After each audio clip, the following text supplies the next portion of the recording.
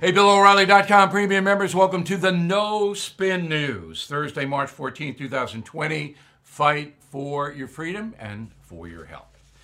So as usual, we have a lot to tell you about. Boy, no shortage, huh? No shortage of information. So let's open with Fauci Trump. So Anthony Fauci, been around for decades, and he knows what he's talking about. He's an infectious disease specialist. He's a doctor, obviously. The problem with him is he's a star now, a media guy, and he talks too much about things that he doesn't know about. He speculates too much. I've been over and over and over and over this. Media loves Fauci because the doctor will sometimes contradict President Trump. Fauci doesn't do it on purpose. He just gets carried away with all of this. So he says on May 12th, a couple of days ago, that he says it to a Senate committee who's asking him about, obviously, the pandemic. He talks about the schools. Go. The idea of having treatments available or a vaccine to facilitate the reentry of students into the fall term would be something that would be a bit of a bridge too far. All right. So why speculate about medicine or vaccines? Look, kids got to go back to school. Everybody knows that. And if they don't go back to school, you're going to have a new president. Because Donald Trump has got to get this nation back on track. The people who oppose Trump don't want that. Read my message of the day. It's obvious. So why is Fauci injecting himself into this? If the question is, are the kids going to go back to school? You go, I don't know. That's what the answer is. Because he doesn't know. So Donald Trump, hearing what Fauci said this. I was surprised by his answer, actually, because, it's just, to me, it's not an acceptable answer, especially when it comes to schools. The only thing that would be acceptable, as I said, is professors, teachers, etc., over a certain age. I think they ought to take it easy for another few weeks, 5 weeks, 4 weeks, who knows? Yeah, let's take it easy. Let's see what unfolds. But the media loves this. Dr. Fauci, if you're watching tonight, I hope you're a premium member. And if you're a concierge member, email me, please, okay? Stop. Don't talk about Major League Baseball or kids going back to school. That's way out of your purview. Talk about the virus. Talk about the problems with the pandemic. That's it. You are listening to a free excerpt from BillO'Reilly.com's No Spin News broadcast, where you can actually see me. We'll be right back after this message. Everything is expensive these days, you know that. The government is printing trillions of dollars and consumer prices higher than ever. If the government continues its printing and spending, the dollar could continue its free fall and lose its coveted role as the world reserve currency. Let's hope that doesn't happen. But there are a few things you can do right now. American Hartford Gold can show you how to protect your money, your retirement, your hard-earned savings against inflation by helping you diversify a portion of your portfolio into physical gold and silver. Start with a short phone call, and they can have physical gold and silver delivered right to your door or put inside your 401k or IRA. So please call or text them right now. Tell them Bill O'Reilly sent you. Call 877-444-GOLD, 877-444-GOLD, or text GOLD to 65532. Again, that's 877-444-GOLD, or text GOLD to 65532. The polls don't mean anything. They'll mean something in October, but I've got to report on them because what happens is it's a con game, a shell game. You know, you have the three shells and you're moving the pea around. So the poll comes out, the media picks out what it likes or doesn't like about the poll, and then it rams it onto page one in the cable news programs. So the media wants bad news for Donald Trump. Everybody knows that.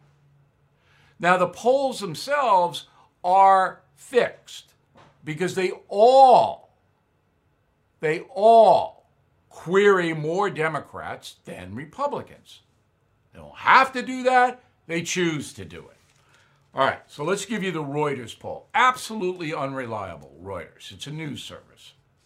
So Reuters asked 3 questions of 1,112 American adults, not voters, adults. Okay? Republicans make up 36% of that, Democrats 41, a 5-point spread in favor of the Democrats. All right, first question. Do you approve or disapprove of the way Donald Trump is handling his job? Okay, keep in mind the 5-point spread. Approve 41, disapprove 56. A 15-point spread. Do I believe that? I absolutely do not believe that. Second question. Actually, the second thing is what happened in April.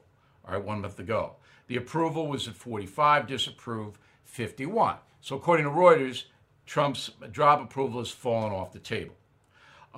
Third question. Which candidate do you support in the upcoming election? Donald Trump, 38, Joe Biden, 46, an 8-point spread. But there's a 5-point Republican deficit to the Democrats. So it's a dead heat. All right, let's go to CNN, another bogus poll. CNN is a bogus news organization. Everybody knows it. Okay, and this one is 8% more Dems than Republicans. 8%. Question number 1. Do you have a favorable or unfavorable opinion of Donald Trump? Favorable 43, unfavorable 55, 12-point spread. Question number 2. Do you have a favorable or unfavorable opinion of Joe Biden? Favorable 45, unfavorable 46, dead heat. Okay? Now, here's the question that the liberal press hated. Suppose the presidential election were being held today and you had to choose between Biden and Trump. Who would you more likely vote for? Now, this is in the 15 states that are in play. All right?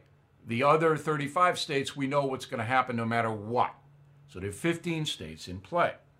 All right? They are Arizona, Colorado, Florida, Georgia, Maine, Michigan, Minnesota, Nevada, New Hampshire, New Mexico, North Carolina, Ohio, Pennsylvania, Virginia, and Wisconsin.